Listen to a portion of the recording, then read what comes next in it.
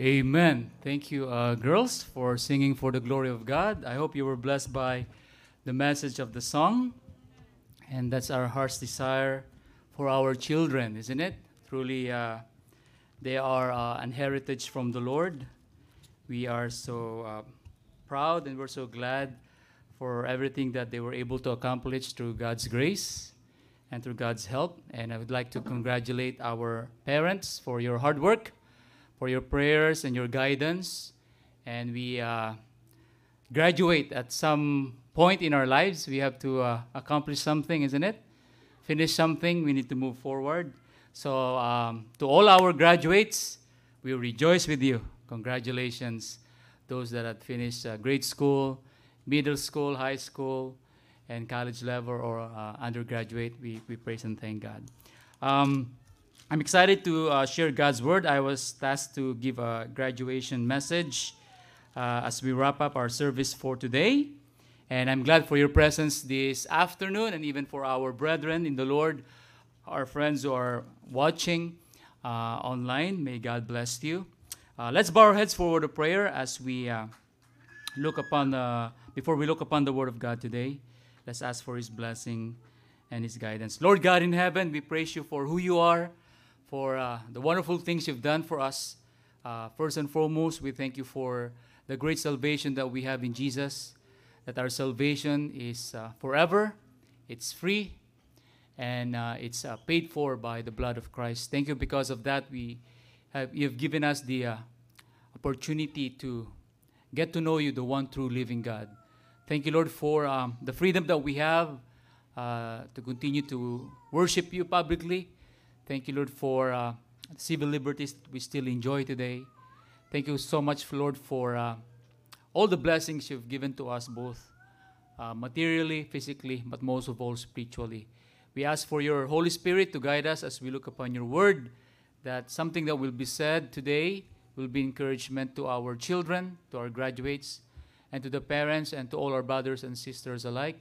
We pray, Father, that you also forgive us from our sins and shortcomings, purify us with your love, and may your word and may your message be seen this afternoon. Hide me, Lord, behind the shadow of the cross and help me with my infirmities.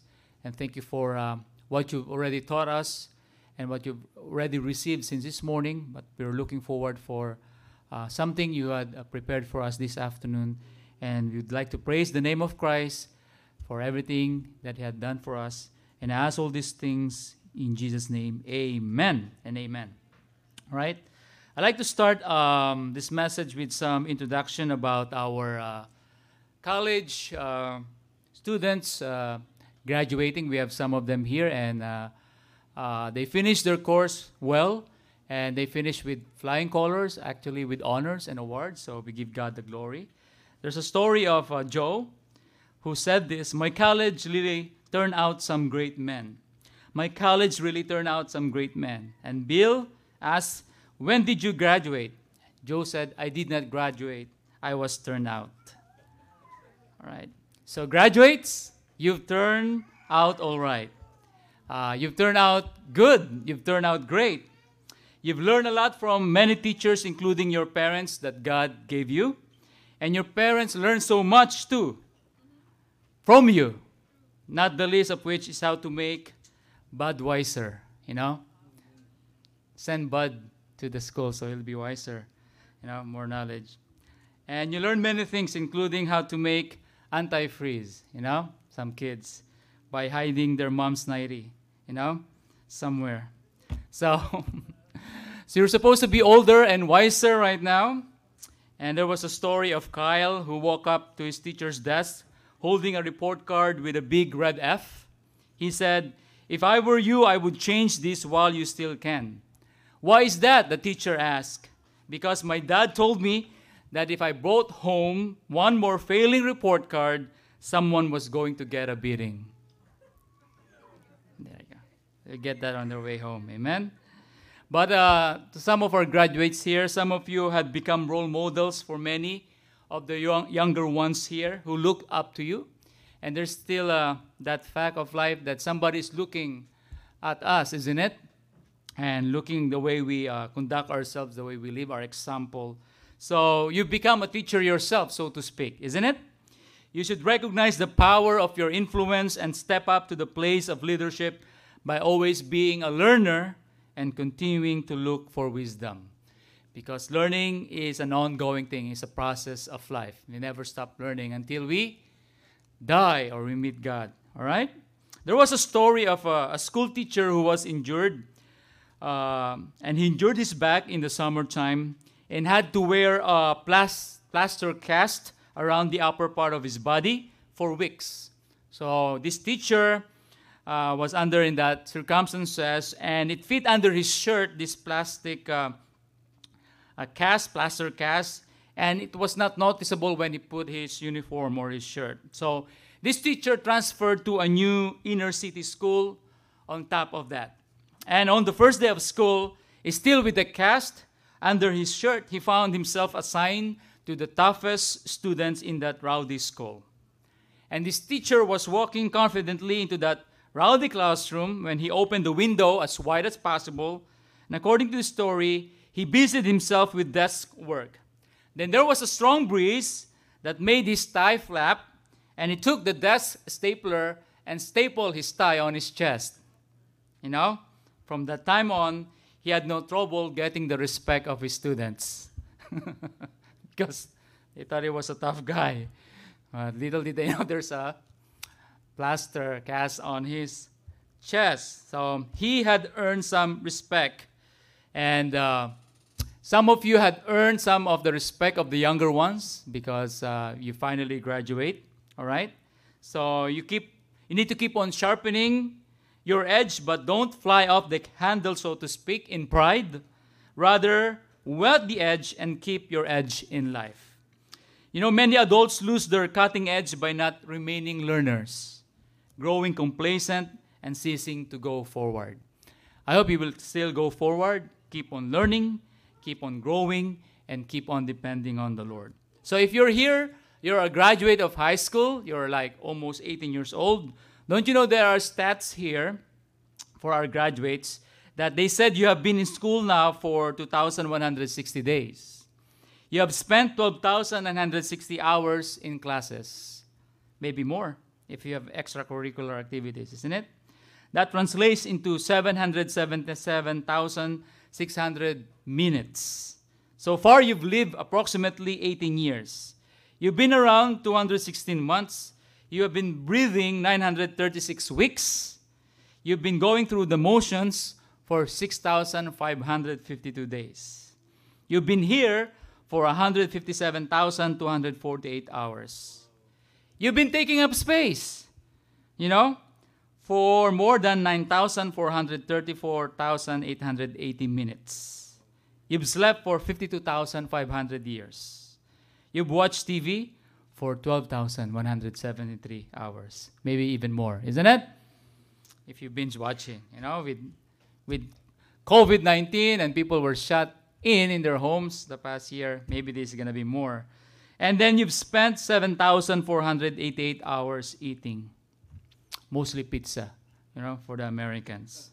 So look at that stat, those time frame. So if you live an average lifespan of 70 years, or as the Bible says, 70 years, then you will approximately, by average, sleep 24 years, work 14 years, play 8 years, eat 6 years, drive 5 years. That's more when you're in Manila. Amen?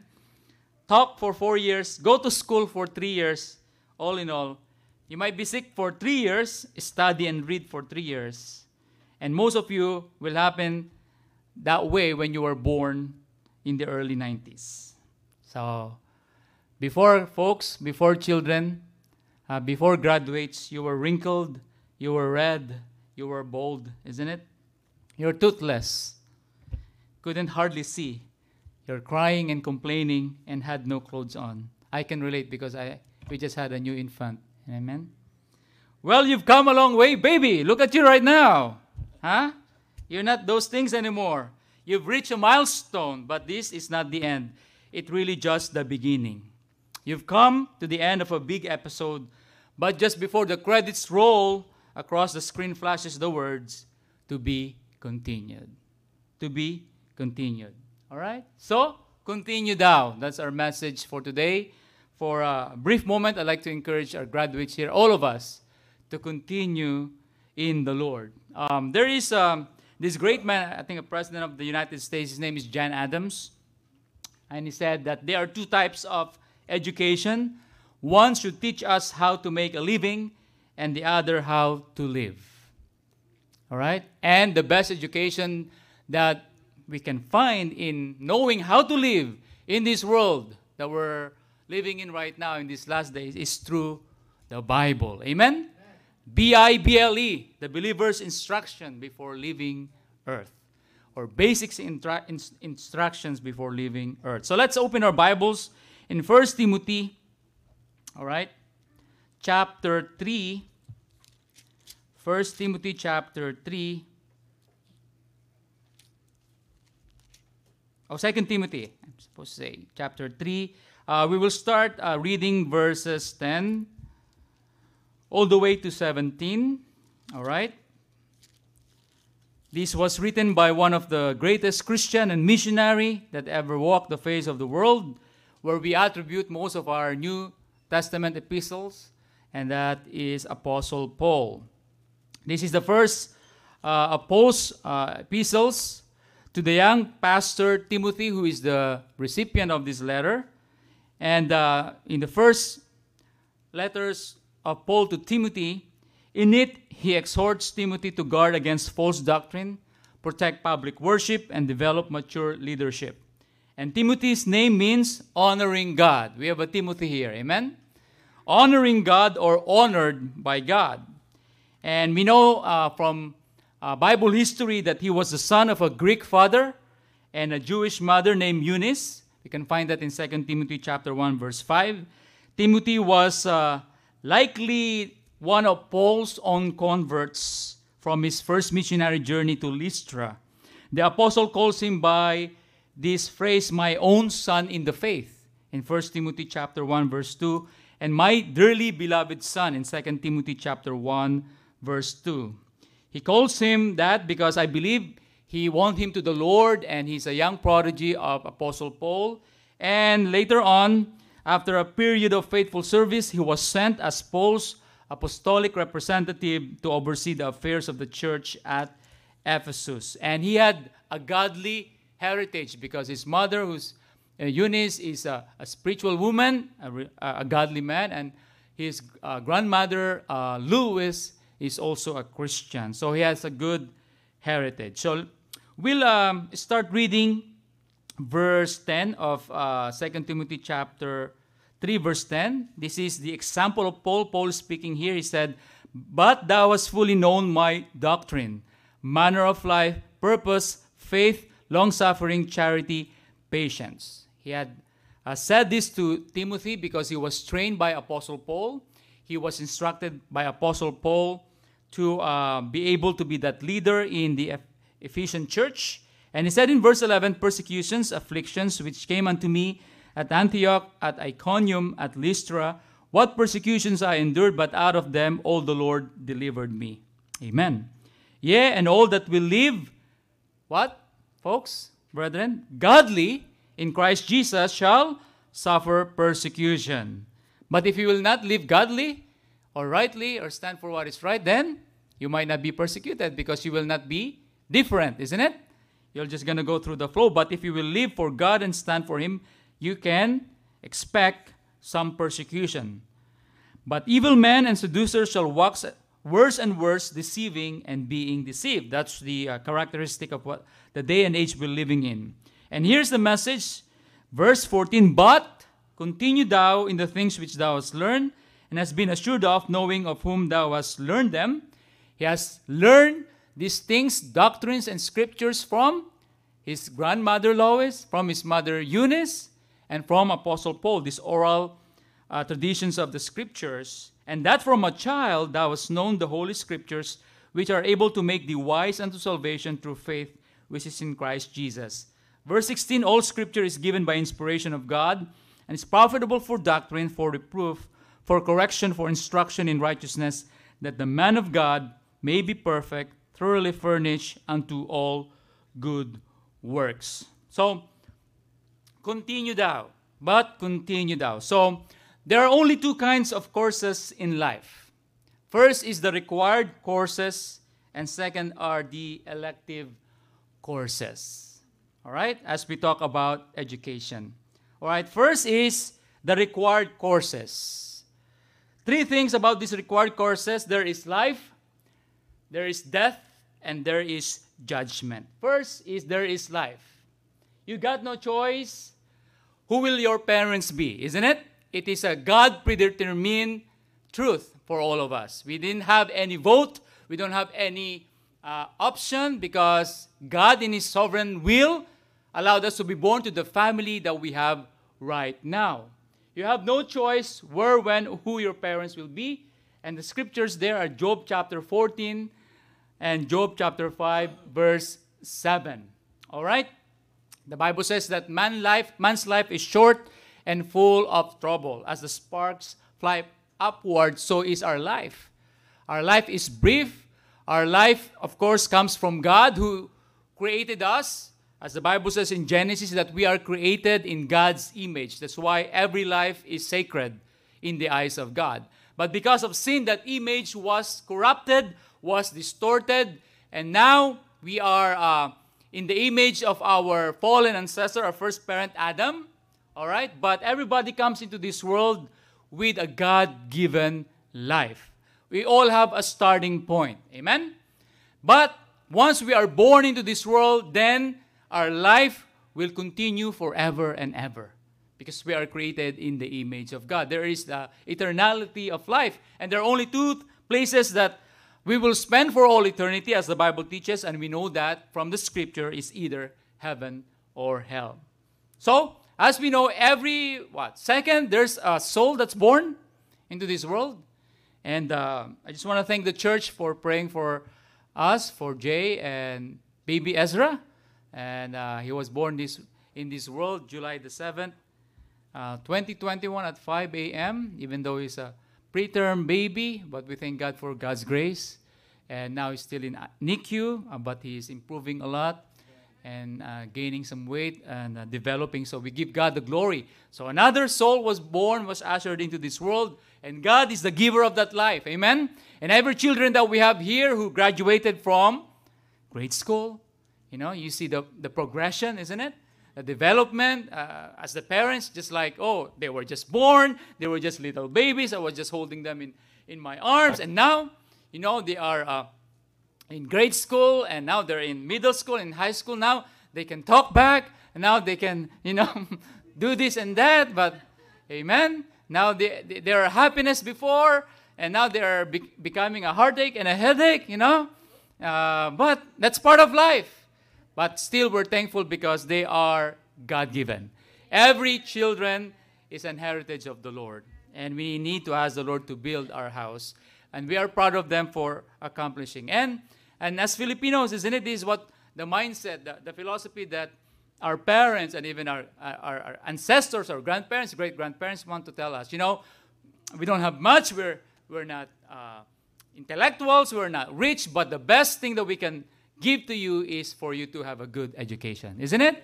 That's the driving force why they work so hard, because they believe that education is very important. So, children, don't take that for granted. Amen? And we're glad, we're happy, we're proud of you that you're able to reach that chapter in your life. You're leveling up, from grade school, middle school, high school, college, and so forth. So we give God the glory. So everybody has a chance of life, and everybody, from the scripture, we can say that God is the source of life. Second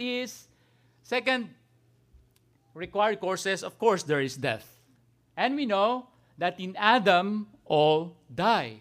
As the Bible says in 1 Corinthians 15:22. And Romans chapter 5, verse 12, wherefore, as by one man sin entered into the world, and death by sin, so that death passed upon all men, for all have sinned. We know that our federal head, Adam, the first Adam, fall into sin, And he brought the whole humanity with him, because the Bible says in the book of Romans that we are in Adam's seed, in the loins of Adam in seed form. He represents all of humanity. But even though in Adam all die, thanks be to God, the second Adam, the perfect Adam, Jesus Christ, who was the promised Messiah since the book of Genesis, chapter 3, verse 15, came 2,000 years ago, and he became the Savior of all men. And if we believe on him, the second Adam, the perfect Adam, we will have life. We must all walk through the valley of the shadow of death. Psalms chapter 23. As the Bible says also in Hebrews 9:27, it is appointed unto man once to die. Except, Elijah, who escaped death, and Enoch, who escaped death in the Old Testament. But for us as ordinary people, it is appointed unto us once to die. Why? Because we all live in the curse of sin, in a fallen world where death has been introduced because of the penalty of sin. So, we're all going to have this life, death, then it does not end. There are people who are teaching that when you die, that's it. That's the end of life. That's the cessation of life. But there is life after death. There is the eternality of a man's soul, because your soul is not going to be annihilated. Your soul will not just sleep or be in limbo and conscious forever, as the Bible teaches us, as one of the great examples when Lazarus and the rich man died. When they open their eyes, they are conscious. They know where they are. They know what they're feeling. And they met people that the Bible teaches us about. So there is life, consciousness after death, because there is judgment. There is judgment. And two sets of judgment. First is the judgment seat of Christ. This is for believers, for Christians, as the Bible says in 2 Corinthians 5:10. All right, let's go there. 2 Corinthians. Let me read to you. Before we go to verse 10, let's read verse 1. And this is a great promise for us too. For we know that if our earthly house of this tabernacle were dissolved, this is talking about our physical, earthly body that's prone with diseases, with sickness, that gets old, that gets wrinkled, that gets worn out, that gets tired. No matter how fit you are, there will come a day that you will not feel great, isn't it? There will be good times and bad times, because this is our earthly house of this tabernacle. So tabernacle or a tent is just a temporary, setting. So our bodies are just temporal, all right? The Bible says we have a building of God, a house not made with hands, eternal in the heavens. Are you glad for that? That God is preparing a house for you. A spiritual, physical house that knows no more sickness or pain or sorrow. Amen? Eternal in the heavens. For in this we groan. Amen? Our folks here who are above 50, 60, 70, they could relate to this. Physically we groan. Amen? Earnestly desiring to be clothed upon with our house, which is from, once again, heaven. A spiritual house of our bodies. If so be that being clothed with, we shall not be found naked. For we that are in this tabernacle, physical, earthly bodies, do groan, being burdened, not for that we would be unclothed, but clothed upon, that mortality might be swallowed up of life. Now he that had wrought us for the same thing is God, the one that will give us our immortal, incorruptible, glorified body, is God himself, who had given us unto us the earnest of the Spirit. How do we know that will happen? How do we know that we will one day be given our spiritual glorified body? Because God has already given us a deposit of this promise. God has given us an assurance, an earnest. That is the Holy Spirit who's dwelling in us. The Holy Spirit who made our bodies His temple. If God was able to give us that comforter, the Holy Spirit, then He will fulfill to the last of His promise in giving us a new body. Because He already given us the Spirit. Verse 6, therefore we are always confident, knowing that whilst we are at home in the body, we are still alive, we are absent from the Lord in heaven. For we walk by faith, not by sight. We are confident, I say, and willing rather. Sometimes we feel like this, we are willing rather to be absent from the body, but to be present with the Lord. So when a person who is a believer, a Christian, dies, it's just a transfer of location, a transfer of being absent from the physical body, a separation between the body and the soul, but the soul and the spirit are in the presence of God. Absent from the body, but the promise for a believer is you are present with the Lord. Wherefore we labor that whether present, alive, or absent, we're in heaven, we may be accepted of Him. That should be our heart's desire. We will be acceptable unto God. Our lives will be pleasing either we're alive or we've gone to glory. For, verse 10, we must all appear before the judgment seat of Christ, that everyone may receive the things done in his body according to that he had done, whether it be good or bad. This is the rewarding time, the giving of the crowns, the giving of the rewards and prizes for a faithful service. Judgment seat of Christ. And there's a passage of Scripture that refers our works for the Lord, our good works, as wood, hay, and stubble that will burn up, and also as precious stones, gold and silver, which will remain after it passes through the fire, and they'll be rewarded. So whatever you do for the Lord, this life, this temporal life that we have on this side of eternity will either be rewarded by God or it will burn up. So we should take mind of that when we serve the Lord. We should serve Him with a pure heart. And there's another judgment. It is called the Great White Throne Judgment. We tackled that in the studies of the book of Revelation. This is a judgment for the unbelievers. When will this happen? Of course, the next greatest prophetic event in Christianity, in the church, is the rapture of the church. After the rapture of the church, there will be the 7 years great tribulation in this world. And then Christ will come back with His saints at the end of that 7 years to establish His millennial reign, where He will reign with prosperity and peace.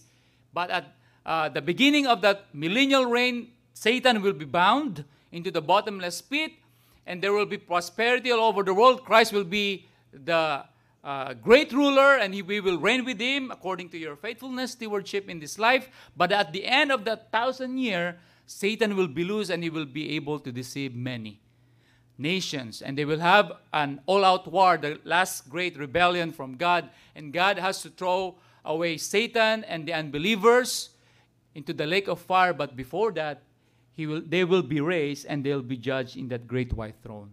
And the books will be open if their names are not written in the Lamb's book of life, and there will be reasons why it's not there. They'll be judged according to their works, and that will be their final destiny, their final end, when they are judged in that great white throne. And thanks be to God, we will not be part of that judgment. Amen? Because we're already secured in heaven, because we already had been judged of our sins on the cross, and what judgment awaits us is just the receiving of rewards in that great, in that Bema judgment seat of Christ. So, there is that required courses in everyone's life in this world. Either you are a believer or an unbeliever. There is life, there's death, and there's judgment. The next is the elective courses. All right? We'll dwell with this a little bit, and we'll close. All right? Elective. You have a choice. You have a decision to make. All right? You have a decision to make. What are these elective courses? First is to be saved or to be lost. All right? To be saved or to be lost. Romans chapter 10, verse 9 to 13. The Bible says that if thou shalt confess with thy mouth the Lord Jesus, and thou shalt believe in thine heart that God had raised him from the dead, thou shalt be saved. For with the heart man believeth unto righteousness, and with the mouth confession is made unto salvation. 1 Timothy also tells us that God has sent His Son to be the Savior of all men. Romans 10:13 says, for whosoever shall call upon the name of the Lord shall be saved. All right?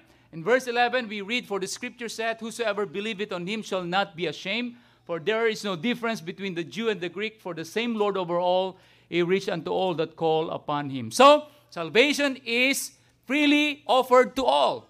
So, it's a man's choice. Either they will reject or receive the gospel of the Lord Jesus Christ. And no one that goes to hell will go there and be lost forever and will point their burning finger on God and said to God, God, I am here because you did not make a way for me to escape this place. No, because God loves all men. He died for the sins of all men. And man needs to do is just to recognize that and accept that. And accept Christ as their Lord and Savior. You see, nature forms us, isn't it? Nature forms us. Biologically speaking, it forms us. But sin sadly deforms us. As students, as we all go to school might inform us, but only Jesus Christ can transform us. We better reach that point. Amen? Yes, we are born, and we can see the consequences, the penalty of sin. Yes, we can go to school, higher learning, elite school. You can have all, the accolades, the awards, the accomplishments of being in a good school and accomplishing academically. But if you don't know Jesus, if you don't know God in a personal way, then all of these things are just in vain. It's just going to be worthless when compared to eternity, because too much learning is not, an indicative that God will accept you. The question is, what have you done with my son? What have you done with the Savior that I have given you? So only Christ can transform us. Amen? Transform us into something better. Something that will please God. Because as a natural man, we cannot please God. Amen? But when we are transformed, we can live by faith. So secondly, to be spiritual or carnal. We have a choice in this elective course to be spiritual or carnal. We love this passage of Scripture in Romans chapter 8, isn't it? Oh, what a great chapter this is. Go there. It says there is therefore now no condemnation. Amen? Can I hear an amen for that? Do you believe that? Amen. Therefore, there is now no more condemnation to them which are in Christ Jesus, who walk not after the flesh, but after the Spirit. Isn't it? Our flesh condemns us. Sin condemns us. The devil can condemn us. But if you will just understand this truth, that there is no more condemnation to them which are in Christ Jesus, those who have experienced His love. Why? For the law of the Spirit of life in Christ Jesus had made me free from the law of sin and death. For what the law could not do, in that it was weak through the flesh, God sending His own Son in the likeness of sinful flesh, and for sin condemned sin in the flesh, that the righteousness of the law might be fulfilled in us, who walk not after the flesh, but after the Spirit. For they that are after the flesh do mind the things of the flesh, but they that are after the Spirit, the things of the Spirit. All right? Just reading these verses can encourage us. For to be carnally minded is death, but to be spiritually minded is life and peace. Because the carnal mind is enmity against God, for it is not subject to the law of God, neither indeed can be. So then that they are in the flesh cannot please God. But ye are not in the flesh, but, praise be to God, in the Spirit. If so be that the Spirit of God dwell in you. Now if any man have not the Spirit of Christ, he is none of his. And if Christ be in you, the body is dead because of sin, but the Spirit is life because of righteousness. But if the Spirit of Him that raised up Jesus from the dead dwell in you, He that raised up Christ from the dead shall also quicken your mortal bodies by His Spirit that dwelleth in you. Therefore, brethren, we are debtors not to the flesh to live after the flesh, for if ye live after the flesh, ye shall die. Because the flesh has corruption in it, sin in it. But if you through the Spirit do kill or mortify the deeds of the flesh or the body, ye shall live. For as many as are led by the Spirit of God, they are the sons of God. For ye have not received the spirit of bondage again to fear, but ye have received the Spirit of adoption, whereby we cry, Abba, Father, or Daddy, to our Heavenly Father. The Spirit itself beareth witness with our spirit that we are the children of God. And look at this. And if children, the good news is, then heirs, heirs of God, and joint heirs with Christ, if so be that we suffer with Him, that we may also be glorified together. For I reckon that the suffering of this present time are not worthy to be compared with the glory which shall be revealed in us. Amen? So, What's our choice? To be spiritual or to be carnal? Sometimes it's hard to be spiritual, isn't it? Because why? We still live in the flesh. We are still living in a corrupt world. But the good news is we have help. We have strength from inside because the Holy Spirit dwelleth in us. We have the scripture that will give us strength. And by the grace of God, we can do what we ought to do. We can obey His commandments because now we are not depending on our own energy and our own strength. There is God in heaven that will strengthen us. Thirdly, third elective course, to be scriptural or logical. Here comes humanism, logical. What's our verse here? Of course, in our passage of scripture, in 2 Timothy chapter 3, verse 15 to 17, here's the example of Apostle Paul to Timothy, and that from a child thou hast known the Holy Scriptures. I could say, with all the graduates that we have here in the church, most of you grew up in a Christian home. Amen? So, don't take that for granted. Because I tell you, you're very blessed. I am blessed because God allowed me to have Christian parents. We were like saved or spared from, let's say, a lot of heartaches. A lot of experience of knowing the grace of God and the mercy of God. And don't envy those that have a better testimony than you have because they were able to experience the bad, evil things of this life. But sometimes those things like scar them for life. But for us, we are spared on that. And we just need to live by faith and not take those for granted because that's not just a history that we are born and raised in a Christian home, but it's a good and godly heritage. It's not just history, but a heritage. Because not everybody has that kind of opportunity and privilege. And we know that we're living in this day and age where the family is the number one target of our enemy.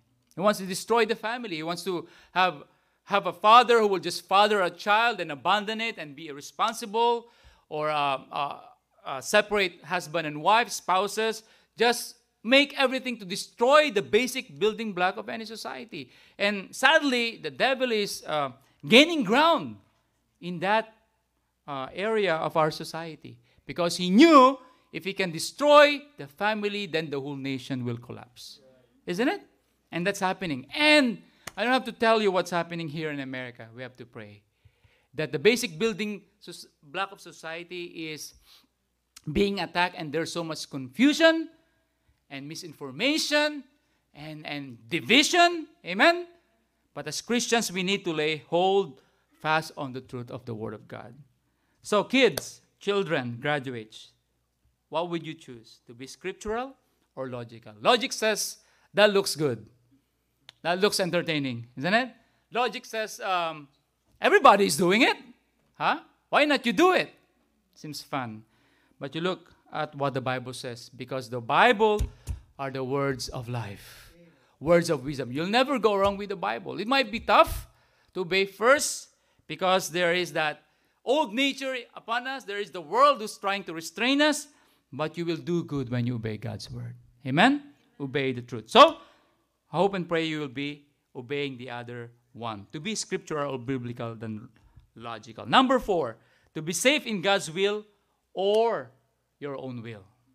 You need to choose. You need to make a decision. You need to make an election in that. Philippians chapter 2, verse 12. Wherefore, my beloved, as ye have always obeyed, not as in my presence only, but not much more in my absence, work out. That doesn't say or mean that we work for our salvation. The Greek term there denotes that there's already something that had happened. This is the manifestation, expression, the evidence that there was truly salvation that happened in the first place. All right? There's supposed to be evidence and fruit of something, of an inward change that had happened inside of you. Not working to be saved, but you are working because you are saved. You are producing good works, the fruits of the Spirit. Work out your own salvation with fear and trembling, because it will not just benefit you, but benefit others who see the difference, the impact of the gospel in you. Look in verse 13. For it is God which worketh in you both to will and to do of his good pleasure. Do all things without murmurings and disputings and so forth, that ye may be blameless and harmless, the sons of God without rebuke, in the midst of a crooked and perverse nation, among whom ye shine as lights in the world. So, let me give out this question. Why, not just the graduates, why the believers or Christians need to continue in the things that we have learned, been assured of? Why do we have to continue to, go forward for the Lord? Why? You know why? Because Christ asks, when He comes again, will He find faith in this world? Amen? Okay. He also says that in the last days, the love of many shall wax cold. Isn't it? That's the day and age that we're living in. He also said that in the scripture that there will come a time that men will not endure sound doctrine, but they will have itching ears. There will come a time that people will be spiritually apathetic. They don't care about spiritual things. All they care is about fun, entertainment, isn't it? Worldly pleasures. So it's happening in our day and age. We're living in that characteristic of the last days, as the Bible says in 1 Timothy chapter 3, that we're living in perilous times. All right? So that's why we need to continue. We need to continue because of these reasons. That Christ is looking for faith when He comes back. That the hearts of men are being swayed by the cares of this world, and it's going cold and cold, and it's waxing worse and worse with our society. That's why we need to continue. Or else, we will not be able to influence others. Go the distance, graduates. Stay the course. Fight the good fight. Finish the course. Why? Because this passage of Scripture tells us we need to continue. Continue thou into the things that thou hast learned. You had some good foundations growing up. Don't let the devil snatch those away. Rub those away by the philosophies of this world. Why do you need to continue growing? Amen? Grow in grace and in the knowledge of the Lord. Why do you need to continue in glowing, making your light so shine upon men that they may see your good works, as the Bible says in Matthew 5:16? Why do you keep on going in witnessing to others, going in to preach and teach the gospel around the world by supporting missionaries and being a missionary yourself? Why do you need to keep on giving to the Lord? Giving your faith promise mission, your tithes and offering to God, giving to those who are in need. Why do we need to continue gaining higher ground for the Lord? Because as I said a while ago, Christ is looking for faith. Good kind of faith from His people when He comes back in these last days that we're living in. And I want to be part of that remnant. Amen? Amen. Won't you? Isn't it? Won't you? By God's grace? Because we don't want just to be falling on the wayside. Amen? We don't want to be just being put in the shelf. We just don't want to be like used to Christians, isn't it? But we want to be active and occupying to the work of the Lord until He comes again. That's our goal. That's our heart's desire as Christians. Luke 18:8, that's the passage of Scripture. Christ said, will I find faith when I came back into this world? Matthew chapter 24, verse 12, it says there that iniquity shall abound, and we are in the time of lawlessness and spiritual apathy. Will He find us faithful? Will He find us faithful? So, as I close, I'd like to encourage our graduates today. Just a few more words. Stand, even if you have to stand alone. Amen? We have graduates here, previous graduates who had given us their experience while in college. Sometimes it takes faith. It takes God's strength to stand in the midst, as the Bible says, in a crooked and perverse generation. Stand even if you have to stand alone. There is this illustration, a story. Listen to this now. And our children can relate to this, even us. There was a test conducted by a university. There was 10 students that were placed in a room. 3 lines of varying length were drawn on a card. The students were told to raise their hands when the instructor pointed to the longest line.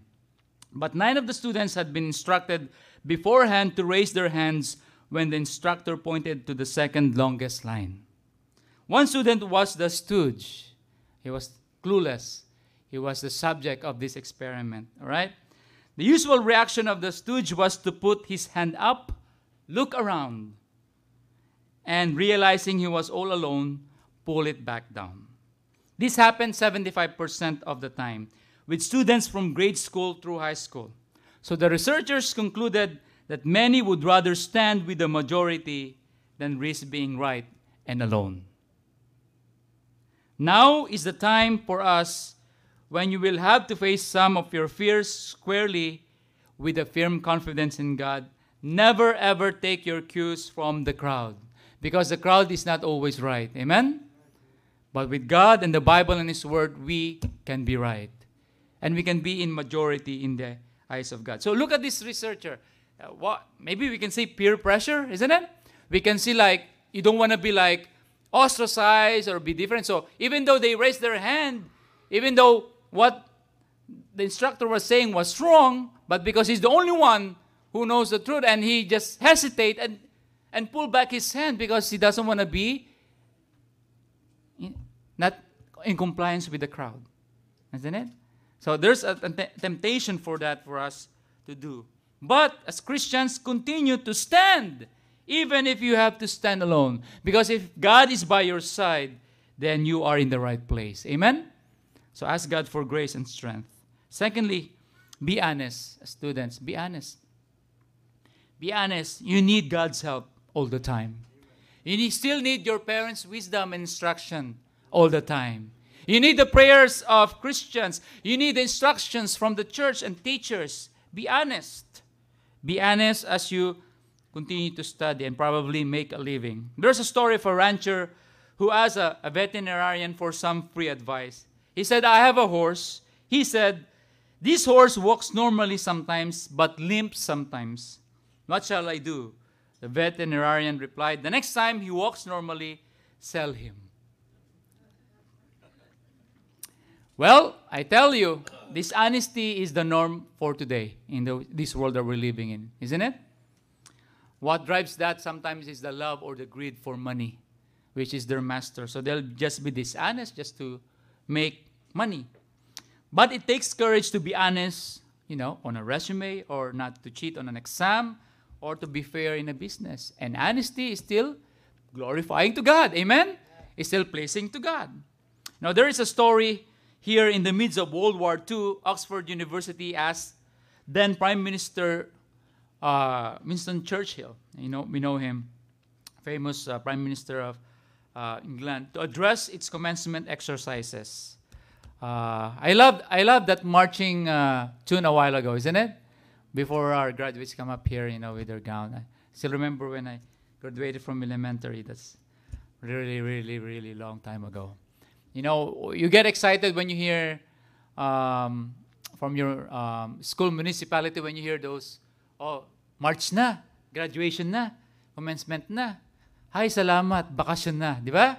Salamat din ako, gigising maaga, maglalakad, and then I don't have to do whatever the teacher wants me to do. Like agriculture time, home economics, make a plot, work hard, put those seeds, grow them, and give the harvest to the teacher. And if you have a bad harvest, but you have bad grades, but can I bring some home? No, you can't, because the teacher and the principal and the staff would like to have it all. So but when it's graduation and then you have an honor, kaya sabi nga lang sa Kapampangan, kahit medal pack, medal pero hindi talaga, medal pack lang. All right, ribbon or something. You feel proud, you feel accomplished, and you hear that, tune, that marching tune. Ay, salamat, graduation na. Ay, salamat, bakasyon na. Ay, salamat, natapos na ako ng grade 6, and mag-high school na ako. So it's an exciting time, But you were able to graduate because you did not quit. You strive. You work hard. Same thing with our kids here. But Sometimes they look like their schooling is like easy, you know? They just do virtual. They just woke up 5 minutes before class time. They still make it to class. And I'm just surprised with my kids. They still like have good grades, you know? And sometimes we don't really see them studying, isn't it? But during those times, man, everything is manual. You have to get a book. You have to like research, do everything. So I tell you kids, you're so blessed. You're so blessed. I can tell you're the most blessed group of kids here in this whole wide world, especially living here in America and having a Christian home. So in this story, in these commencement exercises, Prime Minister Churchill addressed the students. So he dressed in his finest suit. He arrived at the auditorium where the service was to be held with his usual props. If you know him, he had a cigar, a cane, and a top hat. As Churchill approached the podium, the crowd rose in appreciative applause because they have him as the speaker. A great man, a great politician. Standing there looking very dignified, he settled the crowd down and asked them to be seated. Standing confidently before this crowd of great admirers, he removed his cigar and placed his top hat on the podium. Then Churchill gazed at his waiting audience that included some of the most noted scholars in the world. With an authoritative tongue in his voice, he began with 3 words, his commencement speech. Never give up. Never give up. Never give up. Several seconds passed without him saying another word. Finally, he repeated the same words again 3 times. He said to the audience, to the scholars, to all the faculty and staff and visitors, never give up. Never give up. Never give up. There was a deafening silence as Churchill reached for his hat, steadied himself with his cane, and left the platform. His commencement address was finished. And probably he'll be invited again because he speaks short. All right? But thanks be to God, the Bible can do better than that. Isn't it? Because think of this illustration. If you're in the middle of nowhere and have no idea where you are, and thanks be to God, spiritually speaking, our Bibles are God's compass for us, isn't it? Our GPS, our instructions, how to live this life victoriously, how to live life prepared to meet our God. But if you're in the middle of nowhere and have no idea where you're going, for example, the first thing we must always do when trying to find our direction in some unknown territory is identifying which direction is always north. North. Where is north? And you'll be able to figure somehow where you're supposed to go. Once we know where true north is, we can navigate from there. NASA illustrates this need for a reference point. The reference point is always north. Don't you know that on day 6 of the ill-fated mission of the Apollo 13, the astronauts needed to make a critical course correction. If they failed, they might never return to Earth. You know, that was just an illustration a while ago about Apollo, you know. To conserve power, they shut down the onboard computer that steered the craft. Yet, the astronauts needed to conduct a 39-second burn of the main engines. How to steer? They won't have any more, you know, a computer chip running. They have to do it manually. Astronaut Jim Lovell determined that if they could keep a fixed point in space in view through their tiny window, they could steer the craft manually. As shown in the 1995 hit movie Apollo 13, for 39 agonizing seconds, Lovell focused on keeping the Earth in view. Because during that time, while they're in their orbit that was north, the Earth was placed north during that time. By not losing sight of that reference point, the 3 astronauts avoided disaster. Aren't you glad, thanks be to God, that the Bible can do us a better illustration, because he said in Hebrews chapter 12, verse 2, that our reference point in having a good life, in fulfilling what education really is Jesus Christ. Amen? Looking unto Jesus, the author and the finisher of our faith. We are told to fix our eyes on Jesus as the author and the finisher of our faith, because Scripture reminds us that to finish your life mission successfully, to really be good in education, you need to know God in a personal way. You need to love Him, serve Him, depend on Him, and enjoy Him in your Christian walk. So for that application, as Christians, as students, as graduates, your reference point to really success is Jesus Christ. You study to show yourselves approved unto God. You know why?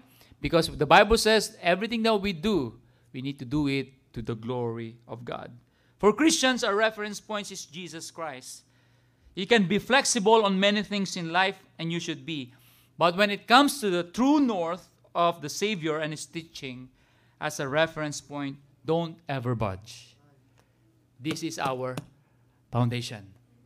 Jesus Christ, who is the main theme of this book, is our reference point. He's the author, the finisher of our faith. It's so easy to become distracted, isn't it? But we need to keep our eyes on the prize.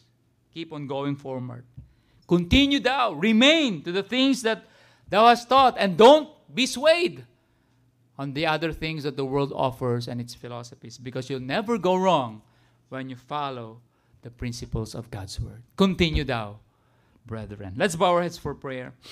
Father in heaven, thank you, Lord, for this simple passage of Scripture. Thank you for the testimony of Apostle Paul towards Timothy, that he encouraged him as a young pastor, as a person who was blessed by having the privilege to be born and raised in a Christian home with godly mother and godly grandmother, to continue to the things that he has learned, been assured of. We can continue.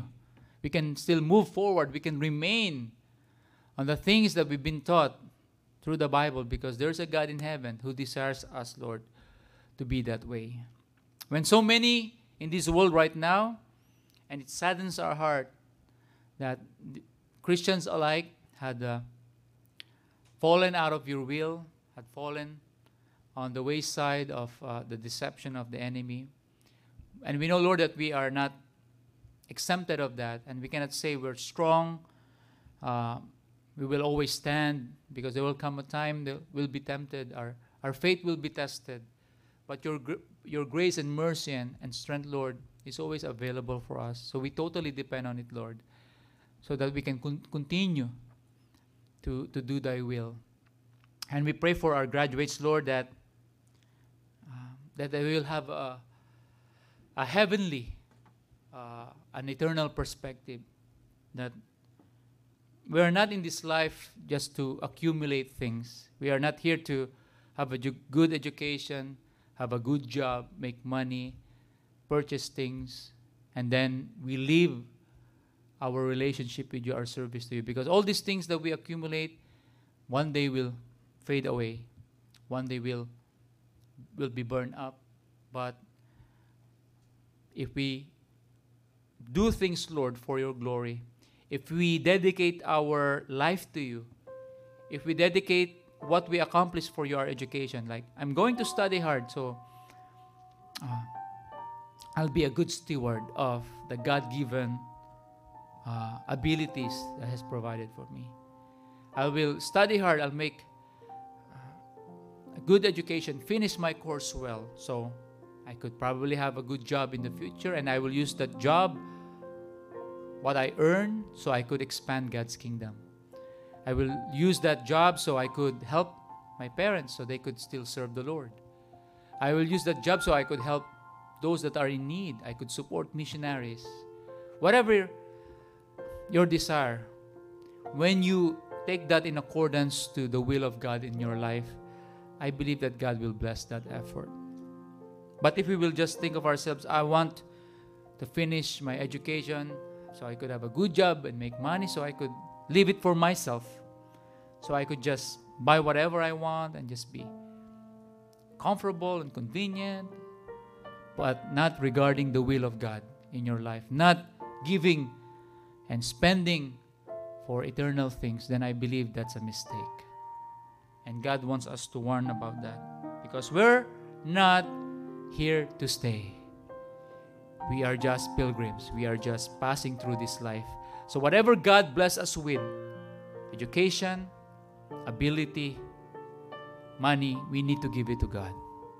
It can be just little. It might not be much, especially time or treasure or talents. It might not be much, but if we dedicate it to God, we give it to God to be used by Him, I believe God will bless that. God will honor that. So children, hear me. Graduates, please hear me.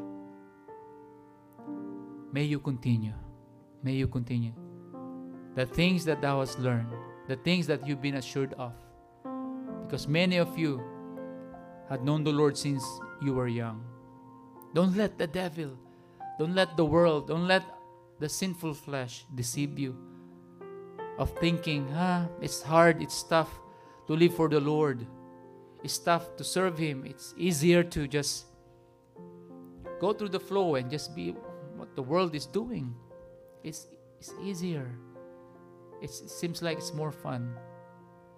But I tell you, you will not be sorry if you live for Jesus. If you live by faith. If you try to obey His will, His commandments in your life. Because He will give you the grace and the strength to do it. So while we pray today, I'd like to challenge our students.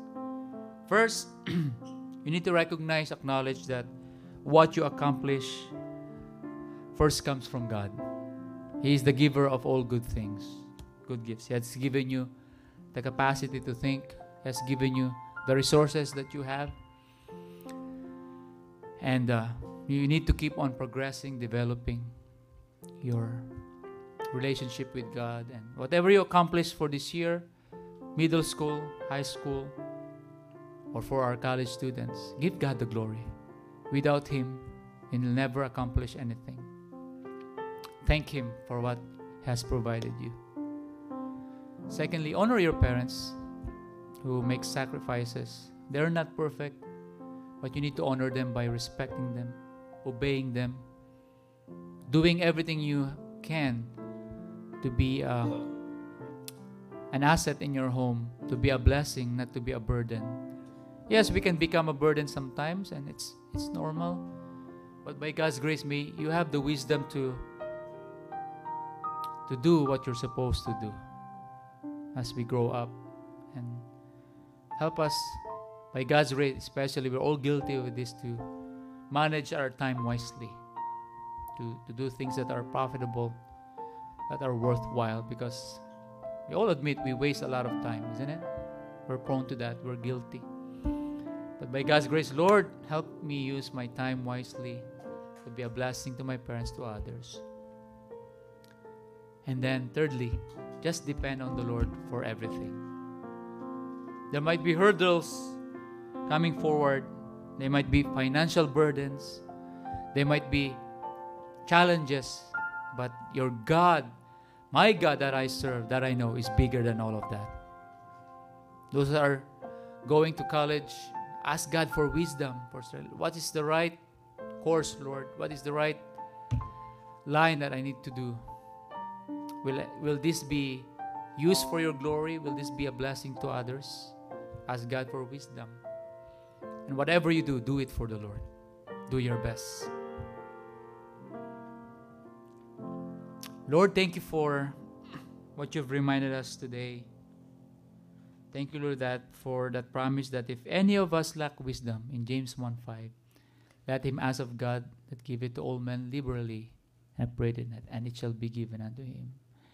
Lord, we ask for our students here that you will not just give them worldly wisdom, knowledge, academics, data, but Lord, most of all, you give them spiritual wisdom, heavenly wisdom, that they will use what knowledge they attain with the right purpose, the right direction.